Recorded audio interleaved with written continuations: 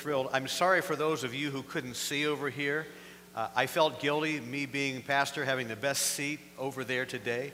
But I can vouch for you that somebody was baptized and it was a beautiful sight. I remember the highlight of my ministry was the day that I baptized 49 people. And it was just a great, great experience to see that there are people in this modern day and age who want to follow Jesus Christ as their Savior and their Lord.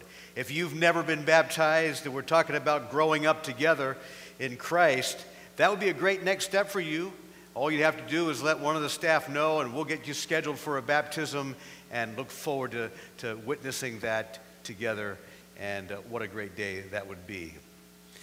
I've been considering a verse of Scripture, although it's not my text today, it's just kind of my launch, Isaiah 55, 8 through 9. For my thoughts are not your thoughts, neither are my ways your ways, are your ways my ways, declares the Lord. For as the heavens are higher than the earth, so are my ways higher than your ways, and my thoughts than your thoughts. I've had to come to grips with this a little bit because the Lord, His thoughts and His ways are a little bit different than my ways these days. Most of you know that I've been kind of battling kidney stones, and I'm not real happy about that, but that's the way it is. So over Christmas and into January, we got this side taken care of, and I thought that was the last puppy we had to deal with.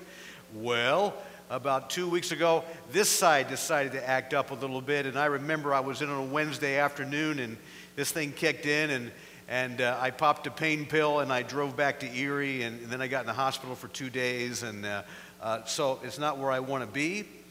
And you can pray for me because this week, I'm having another procedure back in Erie in the hospital, and I cannot wait till this whole thing is over. In fact, I was with the doctor on Monday when he gave me the bad news that I've got to go into another procedure. And so I said to him, Doctor, after hearing this, I'm not real happy. I'm probably going to change my sermon on Sunday to John 8 and preach a different version of what it says there. He who is without sin cast the first stone. Well, kind of caught him by surprise, and he was rather laughing there. But you can pray for the doctor that he'll have wisdom too, and that somehow we'll take care of that this week. I'll be totally transparent with you. You know, I don't think we should ever, in fact, today we're talking about let love be without hypocrisy. You know, you are what you are, you get what you get. This morning in the first service, I noticed I didn't have my fastball in preaching. You know, I'm thinking about spring training and how the pitchers have reported and now the games are coming up. But I could feel that I wasn't at full strength in my sermon in the first service, so I just want you to know that it may not and probably won't be full strength where I am right now. So the Spirit of God promises, though, to work in weakness, doesn't He? So let the Lord just work in a way through the message that I have for you today that God would work even in spite of human weakness. We're talking about growing up together and that each of us needs to take a next step and then another step. My next step won't be the step that you probably have to take and vice versa. But one of the steps I'm glad that we're all taking together here at Old North is the E100 challenge. And that is we'd be reading 100 of the most essential stories in the Bible together each week. And we're going to put on the screen what it is that we should be reading this week. This is week 3 already. And the readings for this week are contained in pages 21 through 26. You can do it alone, you can do it with family, you can do it with friends, an accountability partner. But it's so important that we all go through this together. Can you imagine the benefit of every one of us for 20 weeks being in the Word together, reading the same things, getting this overarching view of the Scriptures? It's a phenomenal thing that I just hope every one of you will do it. You might be saying, well, I don't have the money to buy that. I want you to know that some people have given extra money, that all you have to do if you need one to go up there and just say, you know, I need one of those books and I understand that there's a scholarship and they're going to give you one. And you can get that at the Growing Up Together Central right across the wall right there in the lobby, and I hope that you will be able to do that. Well, we've got another great passage today, and I'm going to read it. I'm going to ask you to stand. We're in 1 Peter right now, and if you don't have a Bible, you could take page 10 14, and for the rest of the sermon, follow through. If you don't have a Bible of your own, you could take one home with you, and that would be our gift to you. But follow along as I read out of 1 Peter chapter 1, verses 22 through 25. Having purified your souls by your obedience to the truth for a sincere brotherly love, love one another earnestly from a pure heart, since you have been born again, not of perishable seed, but of imperishable, through the living and abiding Word of God. For all flesh is like grass, and all its glory like the flower of grass. The grass withers, the flower falls, but the word of the Lord remains forever. And this word is the good news that was preached to you. You may be seated. As far as I can tell, the main theme of chapter 1 is being born again. And I want to be sure that everybody in this congregation knows what it means to be born again. Peter uses that word in verse 3 and again in verse 23, and it means to beget again or to be reborn. And I want to be sure that you know what Peter is talking about. The reason we have to be born again is this. All of us have been born the first time or we wouldn't be here.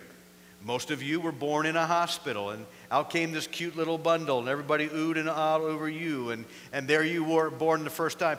The only problem with our first birth is it messed us up right from the beginning, because it says that the Word of God says that we inherited Adam's sin nature. So that cute little baby that you were was a sinner. And what happened as soon as you were able to validate that you did, nobody had to teach you to be bad. They had to teach you to be good. But you became a sinner, and I have become a sinner. And all have sinned and fallen short of the glory of God. And by our first birth, the Word of God says we cannot enter into heaven. The flesh and blood cannot inherit the kingdom of God. And so the Bible says we need a second birth. It is a spiritual birth. Like we had a physical birth, we need a spiritual birth to get into heaven. And that spiritual birth is when we realize that we have sinned and we cannot save ourselves. And there's nothing we can do to earn our way into heaven. And we cry out to God, and He hears the prayer of the sinner. And through the power of the Holy Spirit, the Bible says, regenerates us or bears us again, or we become born again of the Spirit of God. And we become a son of God, a daughter of God. And now we have the capacity to enter into God's heaven because we've been born the second time, the new birth. And so the question is, how many times have you been born? You're here today, I know, because you've been born the first time. But have you been born the second time? You cannot enter the kingdom of God without the spiritual birth, without the second birth, without being born again. And if you have any question at all as to whether or not you've had that second birth, today you need to settle that question. Today could be the day of your new birth.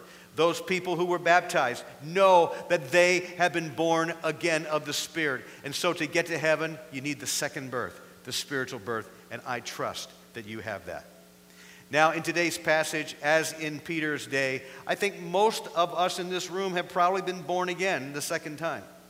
And if we have been born again, then the passage in chapter 1 is saying that two things should be true of us. If we are born again, there should be evidence.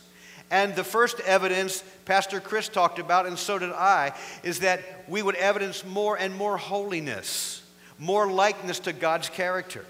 Apart from being born again, we can't do that. We show off our sin nature. But when we're born again, we start to show a new nature, the holiness of God.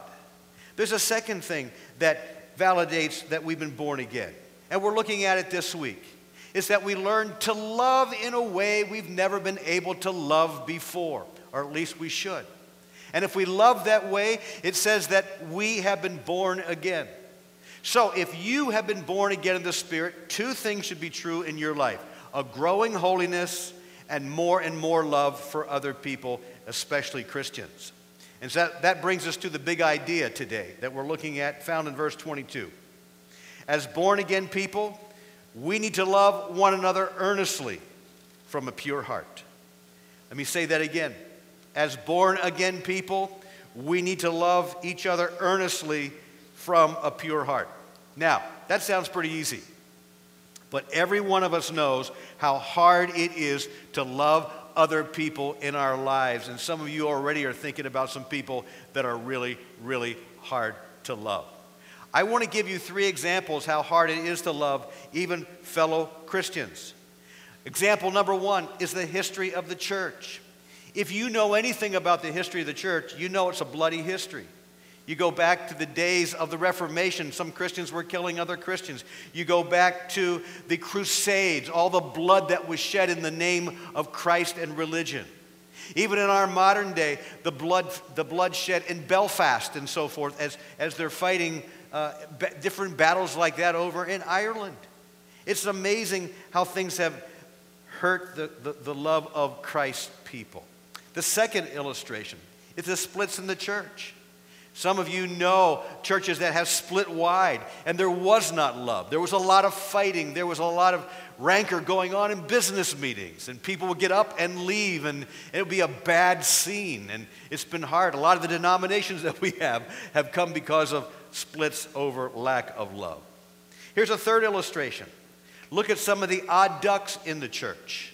Now, I know there's no odd ducks in this church, but at other churches, they have strange kind of people that are a little bit odd and unusual, and people that are hard to love. But here is the teaching. Peter is saying to love one another earnestly from a pure heart. What's he talking about? How are we ever going to do that? Well, I want to share with you 4 guidelines today, right out of the text, that will help you and help me to love one another earnestly from a pure heart. The first guideline is this. It's the prelude to love. What must be true in order to get us to the place where we can love other people? And verse 22 says very, very clearly that you need to be born again in order for us to love the way we ought to love. And he phrases it this way. We must have purified our souls by obedience to the truth. When you are born again, your souls are cleansed. You are forgiven. You get a new nature, partakers of the nature of God. And God is love, and we love him because he first loved us. So to ever have an opportunity or even a chance to love other people sincerely, earnestly from the heart, we need to be born again of the Spirit, having our souls purified. Now that's the theology. And we know that theology is kind of easy to believe, but reality is a different thing. And I know that the reality is that there's lots of Christians who don't love one another. The theology says they have been born again, they ought to love one another. That's the prelude, but they find it hard. And there are people who think that non-Christians love each other more than Christians love each other. Some of you remember the 80s sitcom, Cheers. Everybody was in the bar and loving each other, and they all knew each other's names. And there's a lot of churches where they don't know your name and they don't seem to love each other. But it's so important to understand that no one is claiming that the church is perfect. And no one is claiming that non-Christians don't love other non-Christians. Sometimes even it looks more than Christians do. What I'm trying to say is this. Peter is teaching that no one will ever love other people to full capacity until they get born again. That's the prelude. Being born again more than anything else sets the stage for our ability to love other people sincerely from the heart. And as Christians, if that's not happening, then one of 2 things is true. Number 1, if you're not loving consistently others from a pure heart, you may not be born again, because born again people love. Or the second thing is that if you're not loving others consistently from the heart, you may not be growing up in Christ. You're stuck.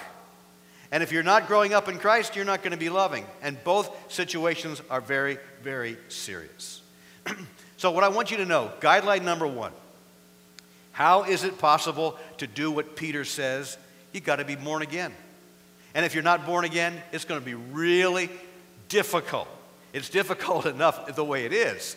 But it's really going to be difficult and impossible to love each other from the heart. We need to be born again. That brings us to guideline number 2. The people we love. We have the first one was what's the prelude to love? The second is the people to love. Who are these people we're to love? Who are the objects of our love and affection? Well, in our passage, it says we're to love other born-again Christians. Verse 22, he says, love one another.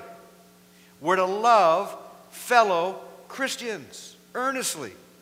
Now, I want to clear something up. Does that mean that he's saying we shouldn't love non-Christians, only Christians? Well, what do you think? He's not saying that at all. But he is saying there's a special love that we need to have for Christians that we don't have necessarily for unbelievers. Consider this illustration. Maria and I have had the fortune of traveling different places in the world, and one day we found ourselves in the lobby of a hotel ready to leave in New Zealand. And as we saw a group of people assembling there, they weren't with our group, we noticed that a couple of the people were talking back and forth in terms that caught my attention. They were talking as Christians, and they were talking about a place that I had been in the States. And so it piqued my attention. And all of a sudden, knowing they were Christians, I walked over to them and I introduced myself and said, you know, not only have I been to where you're from, but I also know the Savior you know. And immediately there was a clicking going on between those couples and Marie and me that we didn't have with the rest of the group. There was kind of that love that just overflowed because we found out that we were Christians. And it was a great time of fellowship even though we were strangers. And so that's what we're talking about, is that in the family of God, even though there are many people in the world that don't know the Lord, when you meet people who know the Lord, there's that special connection, that special affection that should be there. Well, what kinds of Christians are we talking about here? Because there's all kinds of Christians out there, and some of them are hard to love. So I want to be as practical as possible, and I came up with 8 different categories of Christians that we need to love. There might be more than that, but I figured 8 would fatigue us. So let's see where we are in this. Number 1, the first group of Christians that we love ought to be our Christian family. Husbands loving wives, wives loving husbands, parents loving kids, kids loving parents, brothers loving sisters, sisters loving brothers. But do you know that one of the hardest places to show love is in the Christian home? Isn't that something? Across America in churches, homes are a mess. There's anger and there's selfishness and there's all kinds of insensitivity and lying and fighting going on in Christian homes. Come on, Peter says to love one another earnestly from a pure heart. It needs to start in the home. Is there an amen? Really. And some of you, I mean, even on staff, we're talking about the burden we have that some of the homes, even at Old North, aren't showing love inside the walls of their home. It's time to do what Peter said. A second category of Christians is our good Christian friends, those that we hang out with. Boy, are they easy to love, aren't they? They love us and we love them, and how good that is. But you know, the only problem with that is that Jesus said you don't get credit for loving those who love you. He said in the Sermon on the Mount that even the Gentiles, the unbelievers, are able to love those who love them, and you don't get credit. So it's a good thing to love those who are close to you and Christians, but you don't get any credit for it, okay? Here's the third, is our Christian acquaintances. In this room right now, there are many, many people that we kind of know each other's face and so forth, but we really don't know who they are and what their life is all about. And the Word of God tells us that we're supposed to step towards people that we don't know, and being nice towards them and being affectionate towards them and paying some attention to them and loving on them, even people that we don't hang out with, letting them know we really care about them. The fourth one is sinning Christians. You know, there are some people that we know that have gone off into sin. And what do we do with them? Well, the Word of God says we're supposed to love them. We're supposed to try to restore them. Sometimes we're supposed to confront them. That's all loving kinds of things. Now, there is a point where the New Testament says that if they continue down that path, you pull your love back in. You don't express that love. You separate from them. Why? Because if they feel the absence of love, peradventure, they might feel that and return and repent. Because love has an incredibly compelling capacity to it. And if you take it away, then part of it is that they might feel lost that way and come back to Christ. But generally speaking, those who enter into sin were to love and try to win back to the loving arms of the Lord. Number 5 is Christian strangers. Now, there's a Greek word in the New Testament, philoxenia, which means lover of strangers. It comes over into the English as showing hospitality. And so when we get next to people who are Christians and we don't know them, we're supposed to love on them. We're supposed to show them attention. In fact, back in the early days of the church in the first century, they didn't have airplanes and cars and so forth, so they couldn't travel that far, but they had to go on a journey.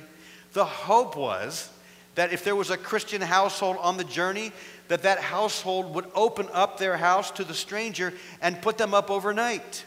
Now, I can imagine some of the wives saying, but honey, I didn't dust my house yet. It's a little bit dirty. Maybe we shouldn't have them come in and everything. That wasn't the consideration back then. Is if you needed a place and you were a stranger, there they were to help you in whatever your need was. And we need to be there showing our love for Christian strangers. Number 6 is needy Christians.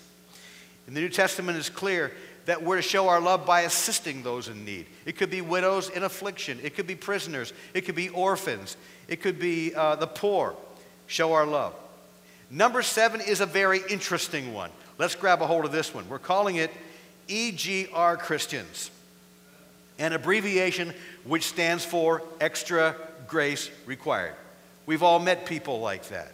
They need extra care. They're emotional black holes. They're very draining people. Are you following me?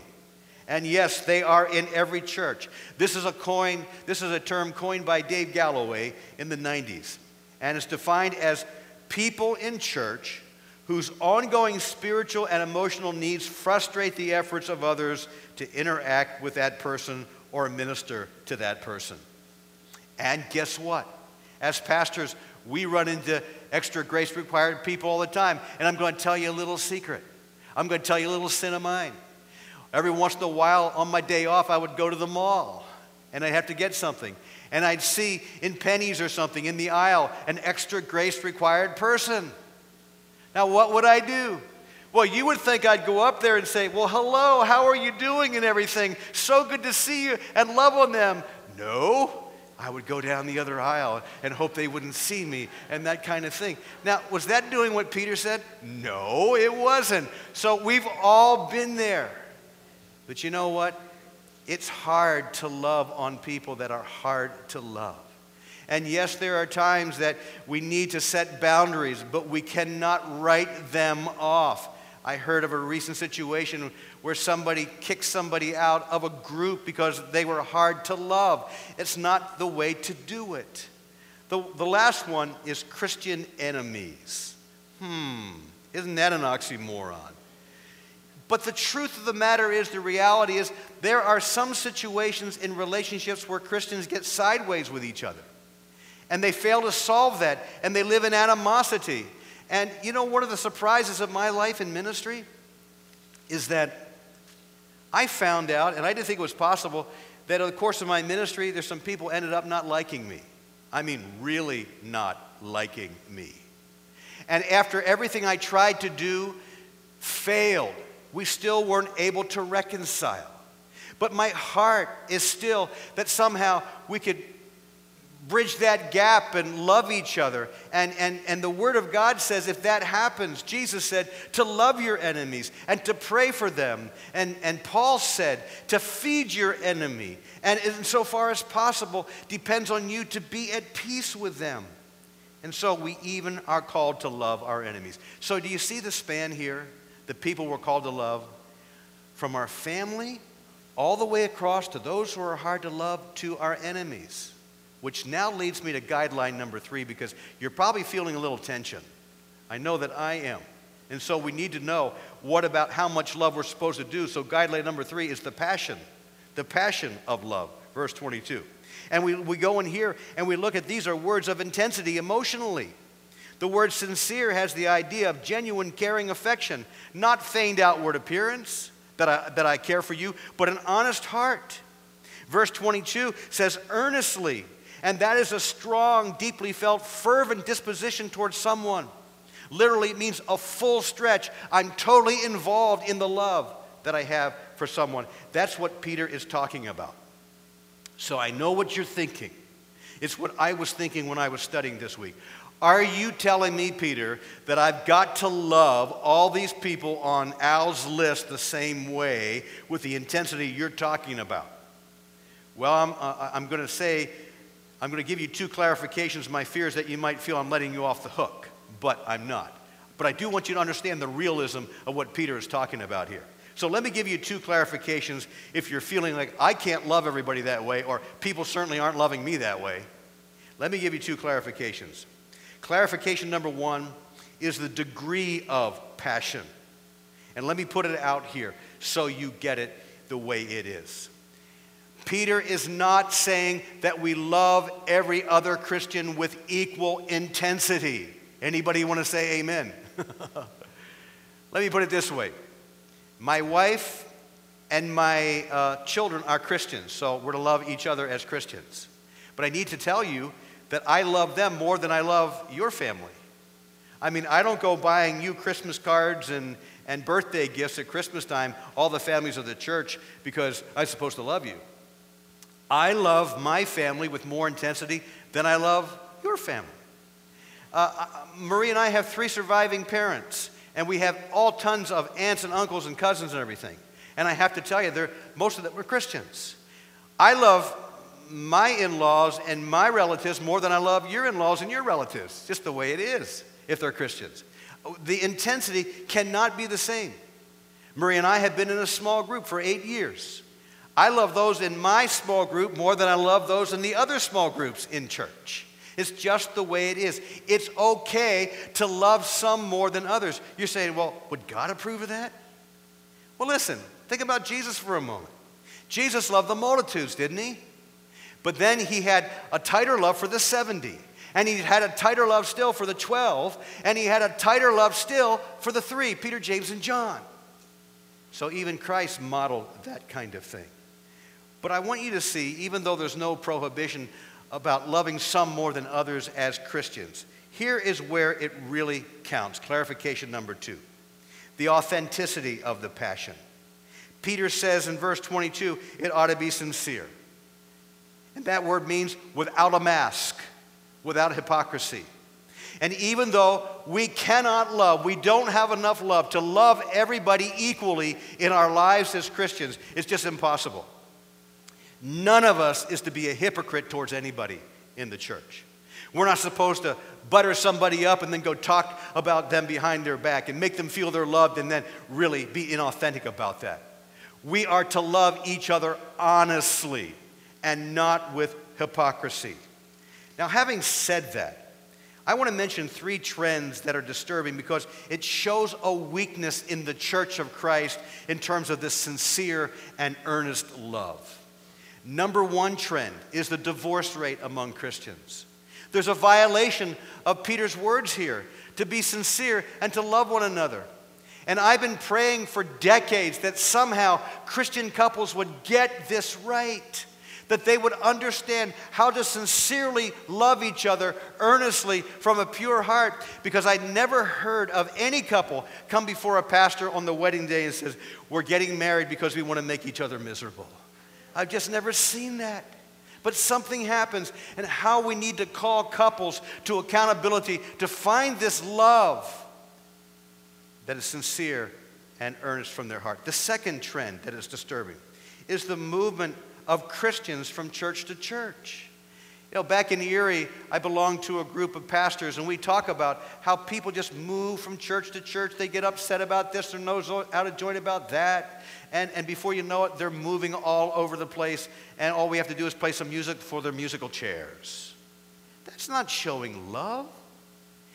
The Word of God tells us as Christians to love each other to the point of working things out, that we are family. We just don't walk away from each other. And the third trend is the general unfriendliness in churches. Do you know that people come to church, they need to feel loved, but often Christians are hanging out with their own Christian friends in church. When you come to church, what you need to do is you need to realize, I can hang out with my Christian friends during the week. I'm on a mission when I come to church, and that is to love on strangers, to love on people that I may not know. But you might be thinking, well, what if I walk up to a stranger and say, hi, are you new here? And they say, well, I've been coming to Old North for 10 years. And you're going to be embarrassed. No. If you haven't met them in 10 years, it's high time you do. And then they were strangers. They're strangers no more. You love on them. I got the results from the questionnaire that I asked a few weeks ago. And I ask you, how connected do you feel at Old North? That was a question on how much love do you feel you're getting at Old North? And 470 respondents. 10% said they didn't feel very connected. 30% said they felt somewhat connected.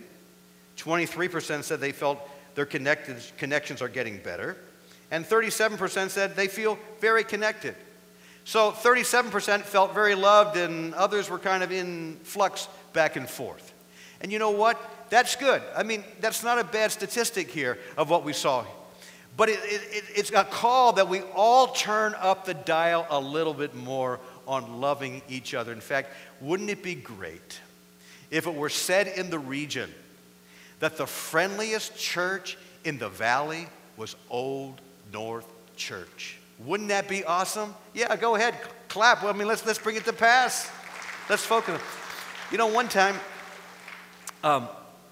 several times, I have this little side of me that's not always the greatest. And so I went to a couple of churches that were large, and I kind of pushed the envelope. I stood in the lobby, and I just kind of walked around to see if anybody would say hello to me. Guess what happened? Nobody said hello to me. I felt like I had gone to the mall. And then I was in like the big, area, the commons, and people just passing me and everything. No one said hi to me. Don't let that happen here at Old North. You just kind of leave your friends that are really good to the side while you come in here and look for people to love on and show that kind of love. It's so important that people feel loved upon. Which leads me to guideline 4. It's the power of love. Where do you get the power to love this way? Well, let me share what Peter has to say. Because the power of love is drilled down immediately here. The driving force behind loving one another is not what is in us innately, because we don't have enough love. It is the eternal Word of God that begins to explode in us as we relate to it. And the Word of God is everything we're not. Verse 23 says that we are like grass. We got a few moments to flourish and show off a flower, and then we go by. But the Word of God is eternal. It is life-giving. It is life-changing. And when it gets inside of our soul, it begins to change who we are, and it begins to generate love for God, love for holiness, and love for each other. It's the Word of God that is able to do this. And so it not only saves our souls, the Word of God. The Word of God changes our lives by daily exposure to it when sincerely taken into our heart. Now listen to this. There are millions of Americans who say they are born again. We also know statistically that millions of Americans are not into the Word of God very often at all, that the Bible sits on the shelf and collects dust, and that millions of Americans don't even come under the preaching ministry of the Word of God very often. No wonder so much difficulty is in American homes and people's lives in loving one another. The Word of God isn't taken in. If the Word of God is not taken in, love cannot be given out.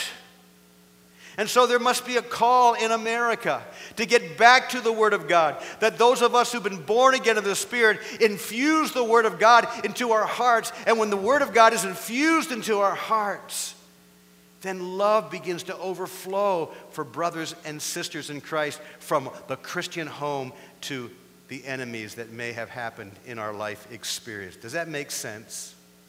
And so, yes, it is hard to love people who don't look like us and don't smell like us and who don't whatever. It's hard to live with people who are extra grace required. It's hard, a lot of things, but you know what?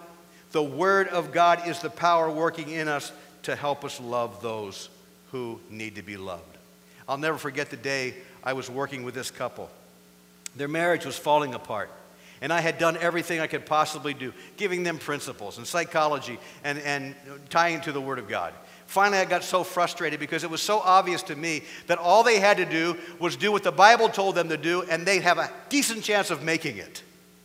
So they came into my office one day, and I said to them, all right, all the principles and all the guidelines we talked about, let's put them to the side. I'm going to read the Bible to you, and only the Bible, and then I want you to respond to it. And so I opened the Bible, and I began to read verses like this. Put aside falsehood and speak the truth with each other. When you get angry, don't sin. Don't let any corrupting talk come out of your mouths. Put slander and malice aside. Be kind and tenderhearted to each other. Forgive each other as God forgave you. Don't repay evil for evil. Never avenge yourself. Things like that. And do you know what the wife said to me? Here's what she said to me. That's the Bible. We need something practical. We need meat to turn our marriage around. You know what I almost did? I almost fell out of my chair. I gave them the eternal Word of God in plain, practical ways that could help them love each other, and they couldn't see it. It's the Word of God that is the life changer to generate love. Well, church, as I close, when you get born again, two things happen. Number one, you get a sensitivity towards holiness. Number two, you get a new capacity to love. And you know me well enough by now that when I preach the Word of God, I preach for a result. I preach that you would respond to it somehow, that the words of the Word of God just wouldn't go over a cliff somehow and you just walk out of here and it would be totally irrelevant. No, we want life change. And so here's what I want you to do right now. I want somebody's face to come to your mind, the face of somebody who's hard to love in your life. I want a name to go with that face, somebody in your home. Somebody who's a Christian in your neighborhood, somebody who's a Christian in your workplace, someone who's a Christian at school or wherever it might be. Do you have a face? Do you have a name? This person is a challenge. You have a hard time loving them. Is that person there? Then I want to ask this question. Are you willing to change how you're behaving towards them? Are you willing to stop sabotaging the relationship?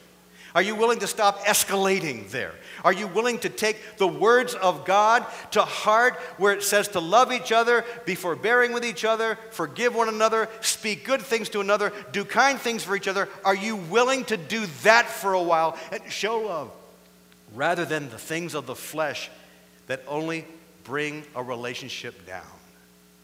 If you are willing to take a next step, you cannot grow spiritually as long as you do not love somebody earnestly from the heart. Are you willing to take a next step? If you are willing to let the Word of God sweep across you to try to love that person you see more tomorrow and the next day than you did yesterday, I'm going to ask you to stand right where you are because I'm going to pray for you. I'm standing. There's somebody in my life. There's a face in front of me right now. And I'm standing in front of you. Are you willing to stand with me and let me pray for you that that person that's struggling in your heart to love, that you will love them more today through the power of the Word and the Spirit than you did yesterday? If so, you stand right where you are.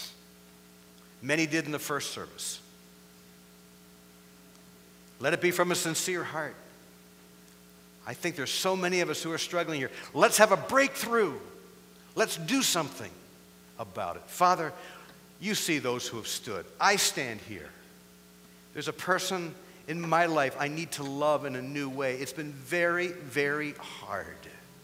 And there are people that need to be loved through these people, Lord.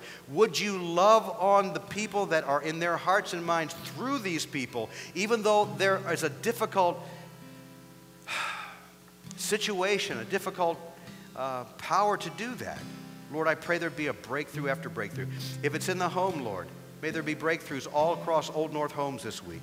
If it's in some other arena, Father, may there be breakthroughs. May we learn to love each other from a pure heart earnestly, as Peter said in this scripture, and make it our own reality. And I pray it in God's name, and everybody said, amen. Would you all stand now?